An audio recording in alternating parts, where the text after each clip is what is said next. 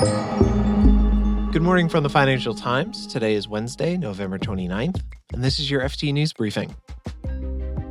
Chinese people are having a really tough time paying back their debts, and Germany is now facing a massive budget hole. Plus, international investors are looking at Mexico and saying, yeah, I like that. We'll take a look at how the country has become an ideal place to put their money to work. I'm Mark Filipino, and here's the news you need to start your day.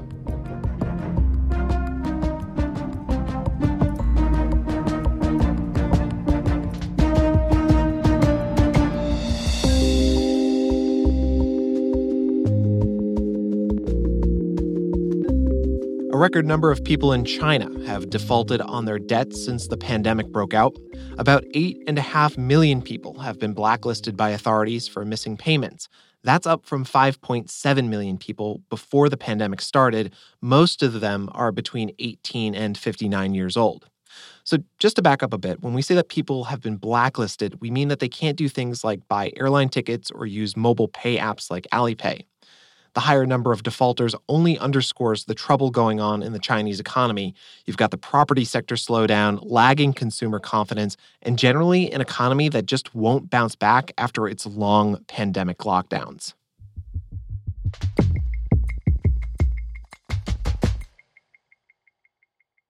A recent court ruling in Germany has upended the government's spending plans and opened up a huge 60 billion euro hole in the country's budget. The court barred the government from using funds allotted to the COVID emergency for other things. Guy Chazan is the FT's Berlin bureau chief, and he joins me now. Hey, Guy. Hi. So tell me about this recent court ruling. What did it say?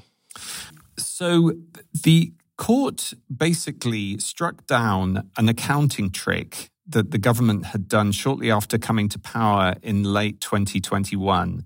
Essentially what they did was they took a huge amount of money that had been raised in loans during the pandemic to cope with the effect of the pandemic, and they repurposed it or repackaged it for a fund that dispensed money for green energy projects and industrial transformation. And the Constitutional Court basically said that was illegal. They basically said that, you know, if you've raised an emergency loan, then you have to use it in the year when you've done that.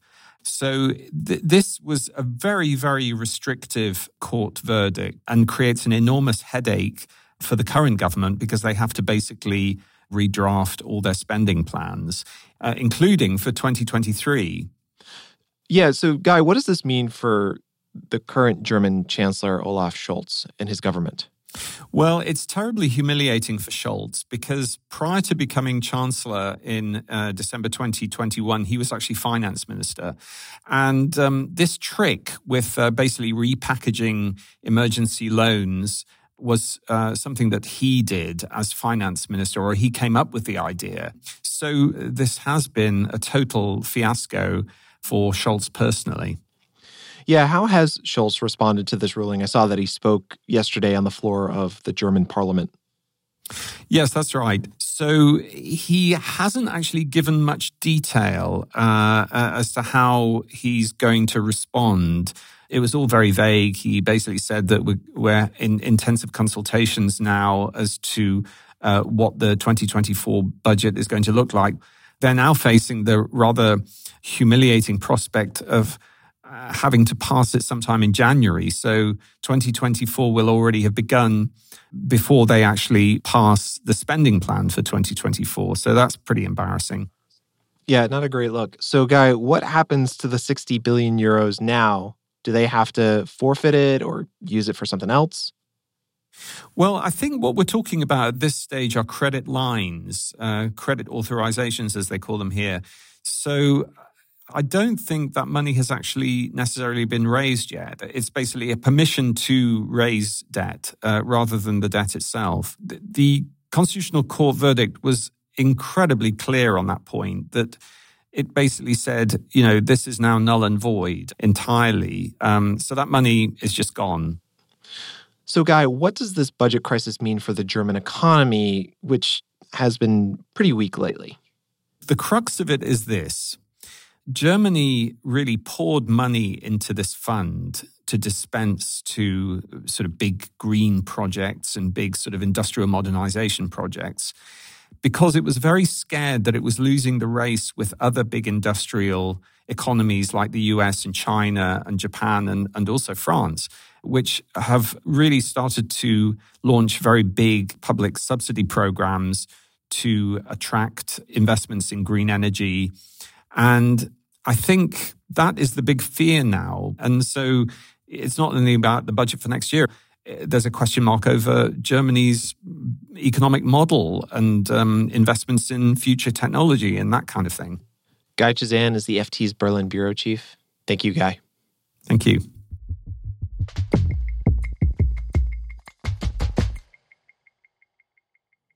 We have talked a lot on the show about how these uncertain times are forcing companies to rethink their foreign investments. The war in Ukraine, rising tensions between the US and China, and the lingering effects of the pandemic have all made investors skittish. But one place seems to be a winner in all of this. That place is Mexico. And one city in particular is reaping a lot of the benefits. Monterrey in northern Mexico is seeing an influx of investment and announcements of investments as companies try to shore up their supply chains and bring them closer to the United States. Christine Murray covers the region, and she joins me now. Christine, what kind of businesses are expanding or, setting up shop in Monterrey?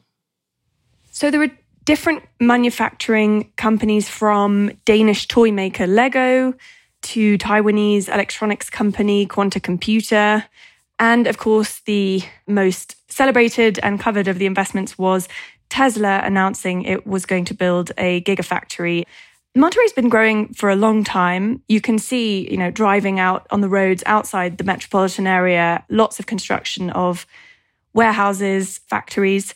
But it's also now becoming more international. And, you even see some signs for real estate in Mandarin and in Korean.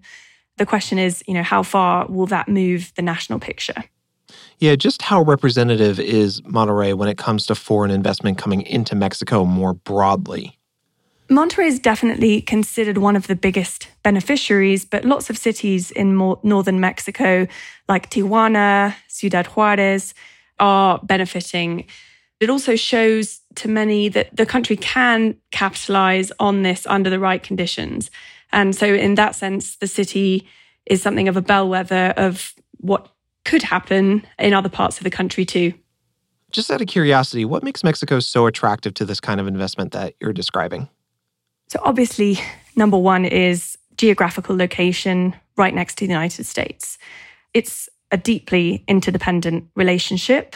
Cities like Monterrey have several highly regarded universities that churn out graduates in engineering and other STEM subjects. So it's a combination of different factors that, in the view of some here, kind of aligning in Mexico's favor right now.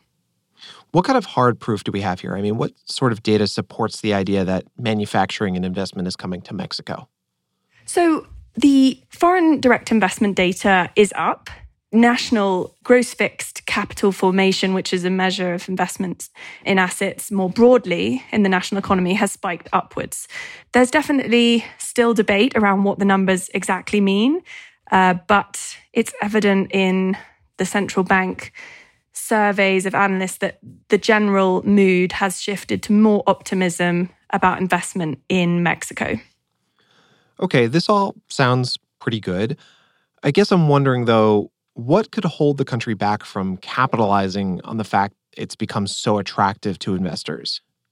So there are a lot of drags on this phenomenon. The current Mexican government has earned a reputation in the private sector for being hostile to business. They say that's not true and not a fair characterization.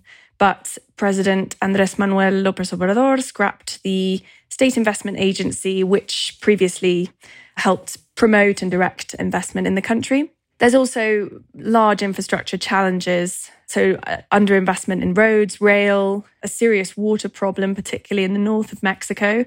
There's also long-term problems with rule of law in the country and corruption in the justice system, as well as insecurity with organized criminal groups in lots of different states of the country So there's definitely a lot of obstacles to Mexico fully capitalizing on this opportunity.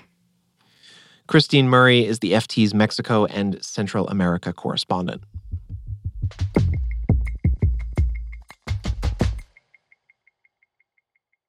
Before we go, the vice chair of Berkshire Hathaway, Charlie Munger, died yesterday. He was 99 years old. He was consulted frequently on large takeovers and, in some cases, negotiated the details himself. Berkshire's chief executive Warren Buffett said the company wouldn't be where it is now without Munger's, quote, inspiration, wisdom, and participation. You can read more on all of these stories at FT.com for free when you click the links in our show notes. This has been your daily FT News Briefing. Make sure you check back tomorrow for the latest business news.